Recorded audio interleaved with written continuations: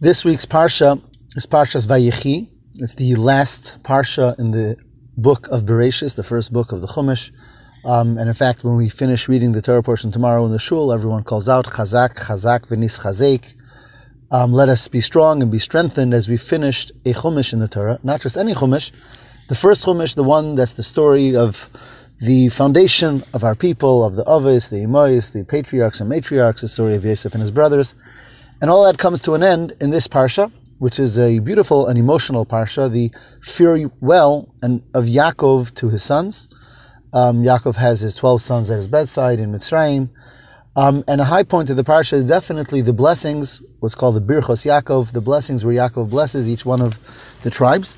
And it's not only blessings, but there's a lot of prophecy there, foretelling the future roles that each tribe is going to play. I want to zero in on one tribe and a lesson from there. One of the tribes, perhaps lesser talked about, is the tribe of Dan. There's an interesting story in the Gemara. The Gemara says that there was a person who would always say, Dunu Dini, which means, tell me the din, tell me the halacha. In every situation, he was always just looking, tell me what's the law, what's the halacha, what should I do, what am I supposed to do? And the rabbis said about this person, it must be that he comes from the tribe of Dan, because the word Dan, the name Dan, means din, which means law, which means the judgment, the halacha. So the person who was always looking for, okay, so what's the law? What's the halacha? What should I be doing?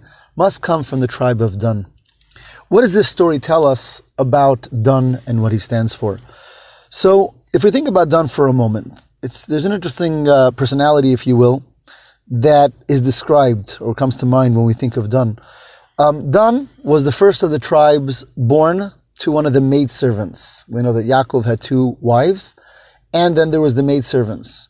And 8 of the tribes were born through the 2 wives, Rachel and Leah, and the additional 4 were from the maidservants, Bilhah and Zilpah.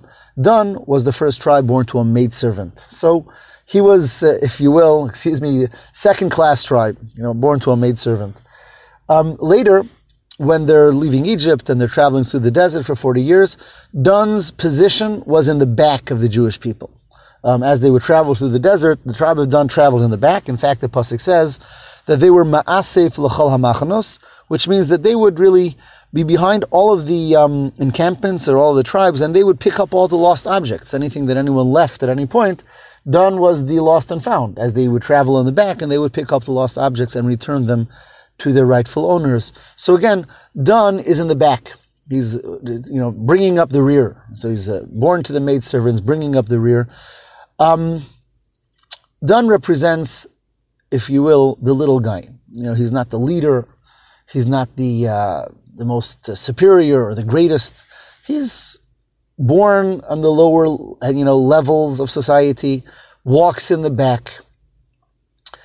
That's Dan. And in truth, in this story of the Gemara about the person who says, just tell me the law, what I should do, this comes across as the more simpleton, right? He's not the scholar, he's not the leader, he's not the rabbi, he's not the teacher, he's the foot soldier. Tell me what to do and I will do it. And that's Dan. We find, though, that Dan is equated with the greatest of the tribes. The greatest and most famous of the tribes, the king of the tribes, is Yehuda. Also from this week's Torah portion, Yaakov promises and prophesizes royalty will be from Yehuda. David HaMelech will be from Yehuda. Mashiach will be from Yehuda. Yehuda is compared to the lion. And by the way, Dan is compared to a snake, the lowest of animals. Again, Yehuda is the lion and the leader and the top, and Dan is bringing up the rear. And yet, when it comes in this week's Parsha, and he talks about Dan, Yaakov says, Dan Yadin Amo, Dan will also judge the people. Ka'achad mishifta Yisrael. And Rashi says, according to one interpretation, that he's going to lead the Jewish people just like Yehuda, just like the greatest of the nations. Later, when it comes to building the Mishkan, who are the 2 architects of the Mishkan, or the tabernacle, the place that Hashem is going to rest with the Jewish people, is going to be Bezalel from the tribe of Yehuda, and Ahaliav from the tribe of Dan. One from Yehuda and one from Dan, from the greatest and from the lowest, so to speak, of the tribes. And the message here is a very powerful one.